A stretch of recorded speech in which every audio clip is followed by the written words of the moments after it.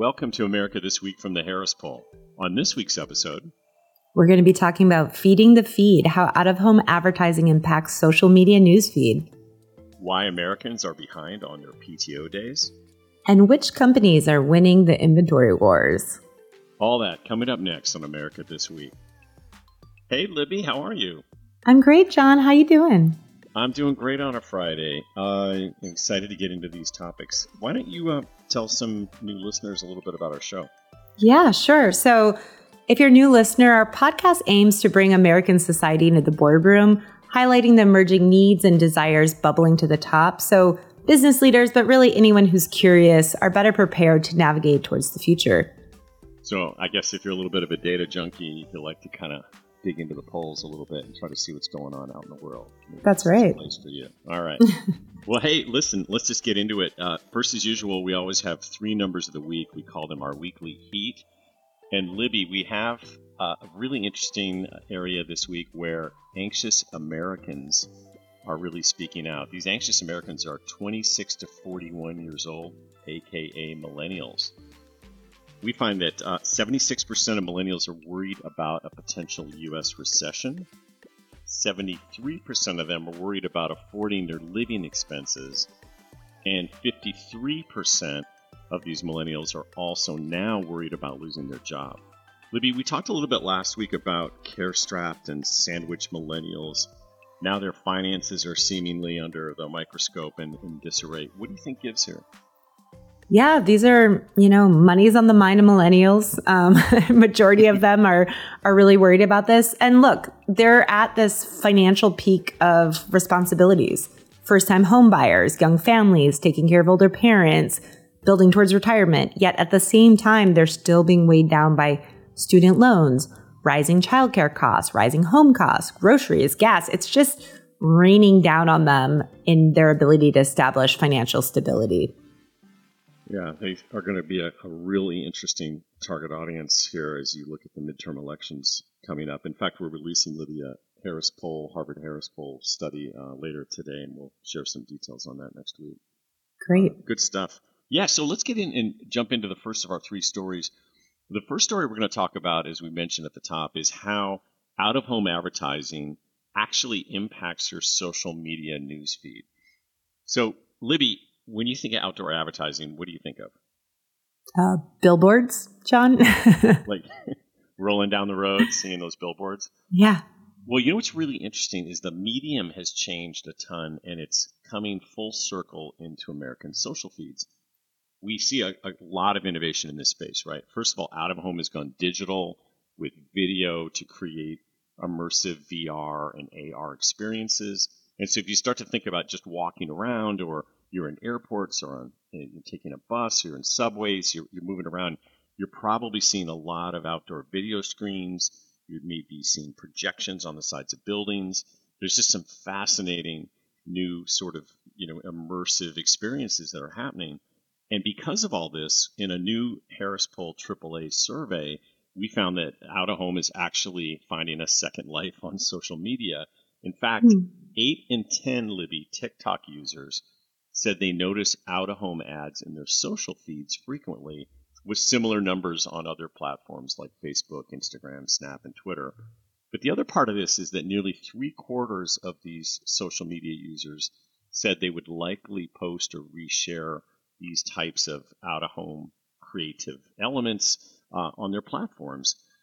I'm really curious, Libby, what else you're kind of seeing here. Well, I think what's fascinating about that as well is you're starting to see celebrities do a lot of posting of their own out-of-home ads.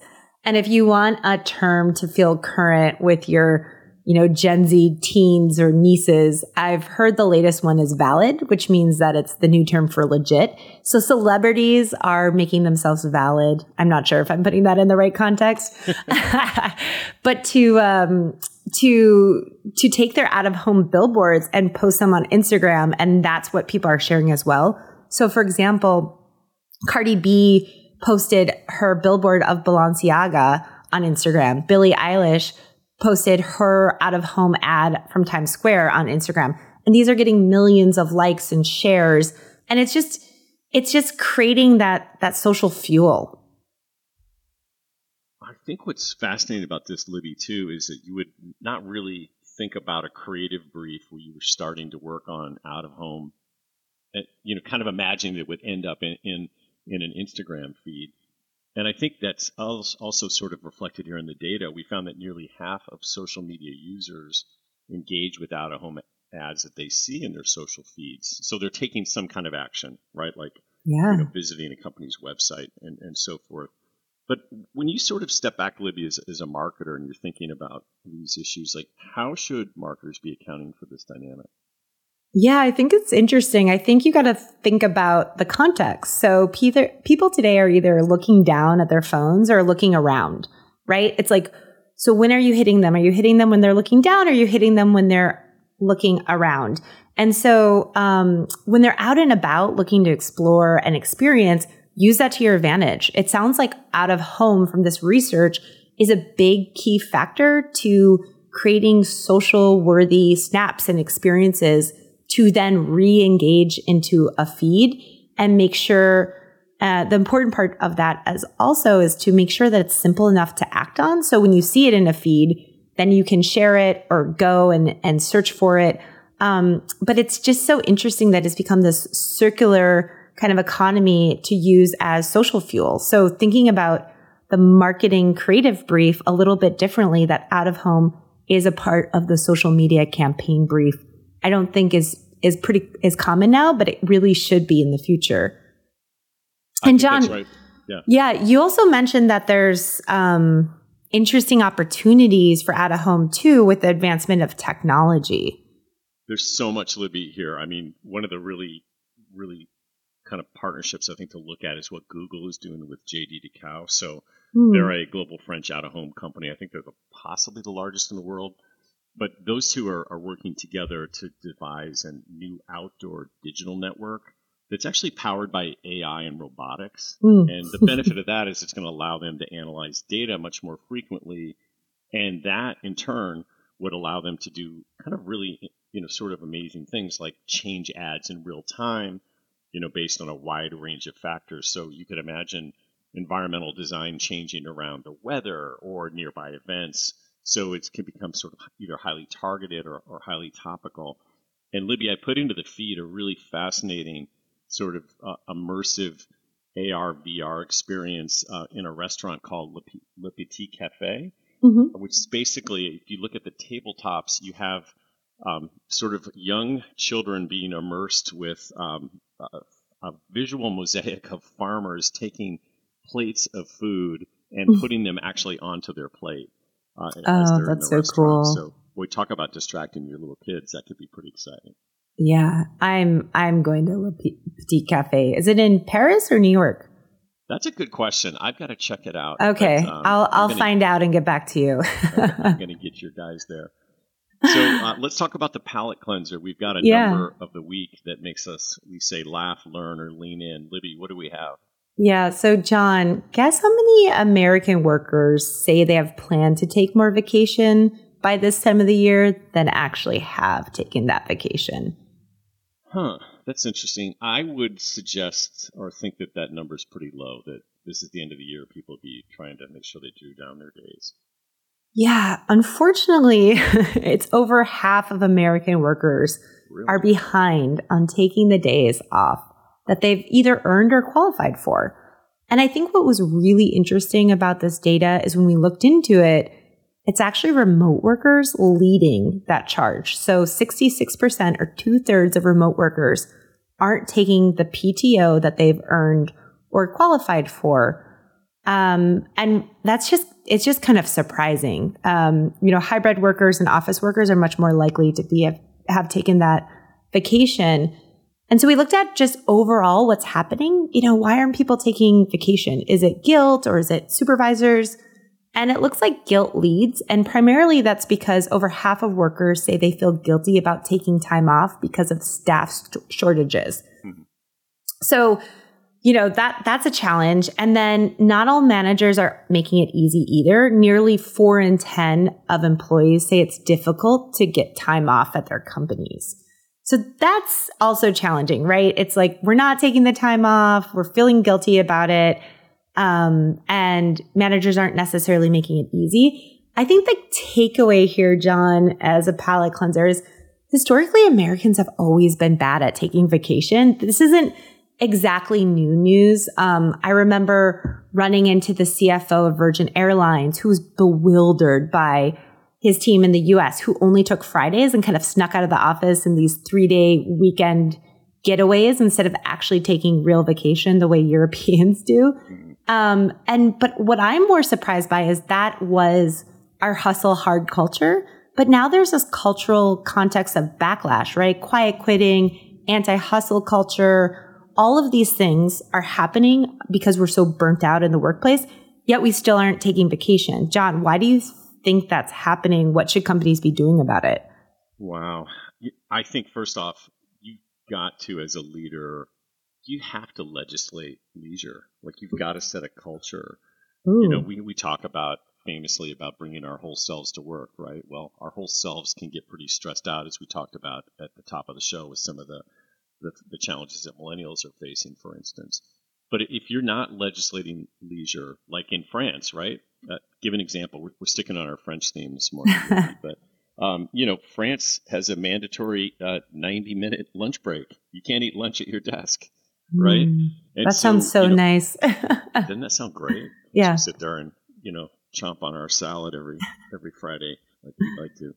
But I think that's interesting. And if you don't do that, you aren't creating a culture of permissibility and allowing people to be themselves. And I'll give you an example. Do you remember that study that you and I and Abby did last year with Volvo? We found that 62% of employed men who either had had a child in the last 5 years or planning to have one within the next 5 years believe that there was basically a norm that men should not take paternity leave.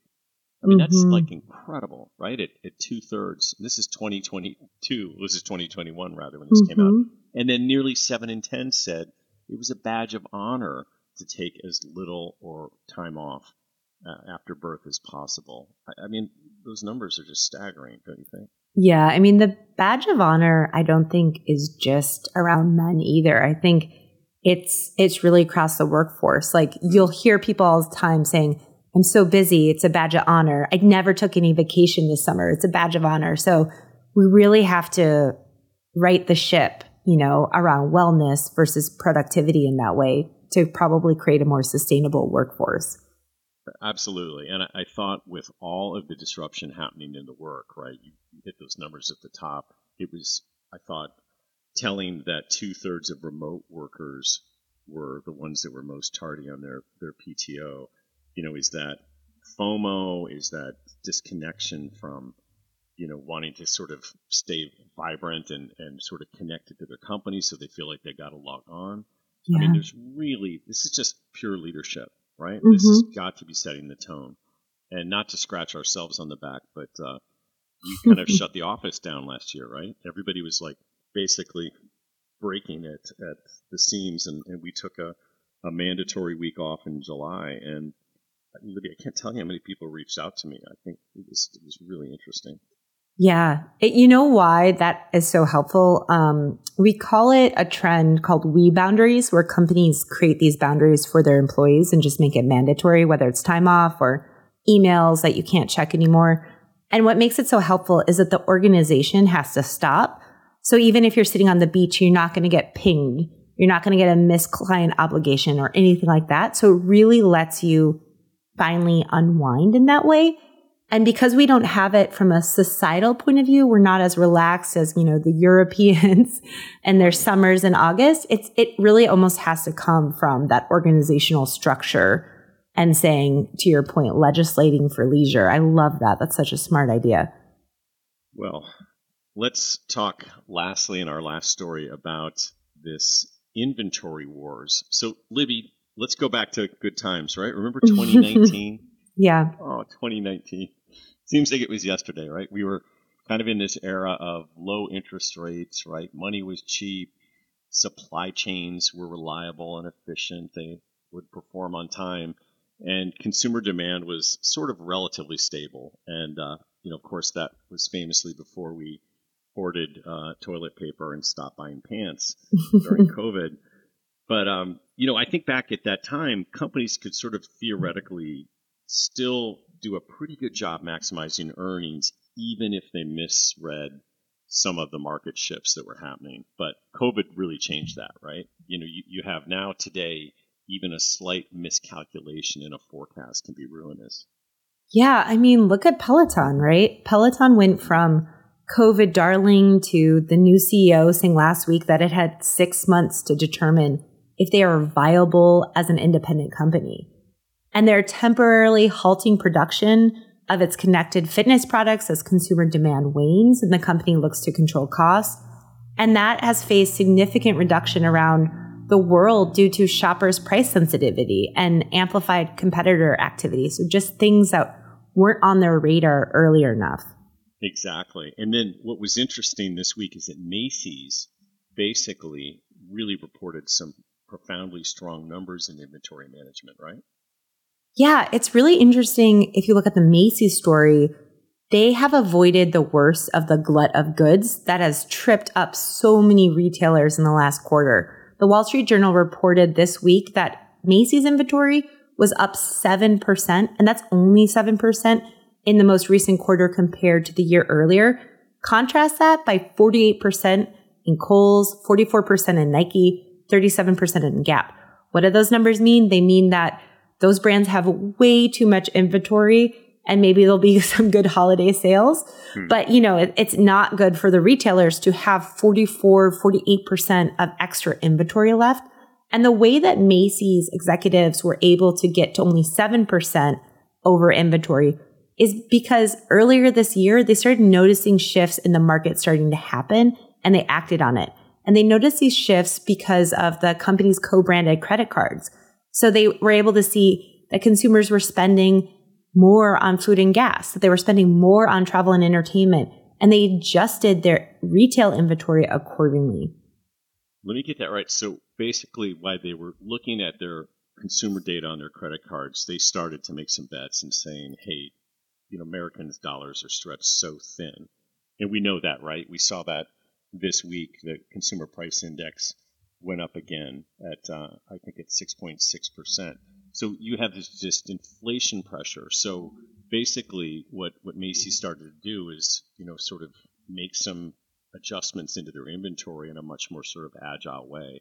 I do think that's a real interesting part, Libby, of this, maybe their success story, because to me, they feel like what they're doing is they've got their marketing, their insights moving lockstep with their inventory management. And, I think if we play this out, we released some new data when we looked at our forward holiday shopping coming up this week, and we saw some pretty profound things. First, we found that 8 in 10 American consumers told us that they're prioritizing saving and staying within their budget because of rising inflation. And then also we found that 8 in 10 holiday shoppers at 83% said they'll be adjusting their shopping to account for inflation, with almost half of them setting a budget this year and sticking to this season. So I think if you play that out, you got to really, as a marketer, think about where these consumer discretionary dollars are going, right? So for instance, one of the other things, Libby, that we did in this survey is we asked, in what part of your daily life do you feel most affected by inflation? And what they came back with is it's gas at 74% and groceries at 70%. But Libby, that was nearly double of any other consumable, right? These are the two things that are just basically chomping America's budgets. And so we asked, where are you cutting back? And 2/3 of them said in retail, 7 in 10 said eating out, and 8 in 10 said impulse shopping. Yeah, not only do you look at where are they cutting back, but you want to look at the outliers and the contrarians as well. So overall, you hear from that story that Americans have tight chests and tight wallets, right? And they're cutting back. They're cutting back in retail and eating out and impulse shopping. But what's interesting is younger Americans will keep spending on certain things like travel. For example, 44% of millennials will plan are planning to spend more on holiday travel plans this year, along with their 2023 vacation plans.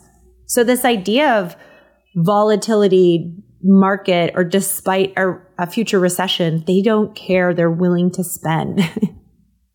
Right. And so I think if you apply this into practical advice for marketers, and Libby, I'd love your advice on this, is sort of, if you're Delta and Hilton, maybe you're making some tactical bets on younger travelers right now. But if you're Macy's, as we just talked about, they might have seen this kind of data, that people said they were going to sort of cut down on impulse shopping 8 and 10, or they were going to kind of stop sort of just their basic retail shopping. So they made their adjustments, and their inventory load is a lot lighter. Yeah, and I think the net takeaway of that is companies really need to move marketing and inventory management more in unison. So you have to have the data and the insights to get a faster read on consumers' finances and spending intentions, resulting in these more data-driven bets on behavior. You have to start getting, you have to start understanding more where the aspirations and desires are going, so that you can be quick thinking, you can move things faster, and that you don't get stuck in the cycle of the supply chain and actually fall victim to it. I think it's really good advice. You got to have your head down in your numbers, but you also have to have your sort of eyes up out into society and the marketplace, right? Absolutely. Great. Hey, Libby, it was so good to talk to you. This was a lot of fun, as always. And we wanted to thank our listeners for joining our show this week. Hey, do us a favor. If you've got a polling idea, send it to us at atw@harrispoll.com. And as always, we'd appreciate if you'd leave us a review or a rating if you like the show. It helps other people find it. But I think let's sign off on that point, right, Libby? Yes, absolutely. Thanks, John. Have a great weekend, everyone.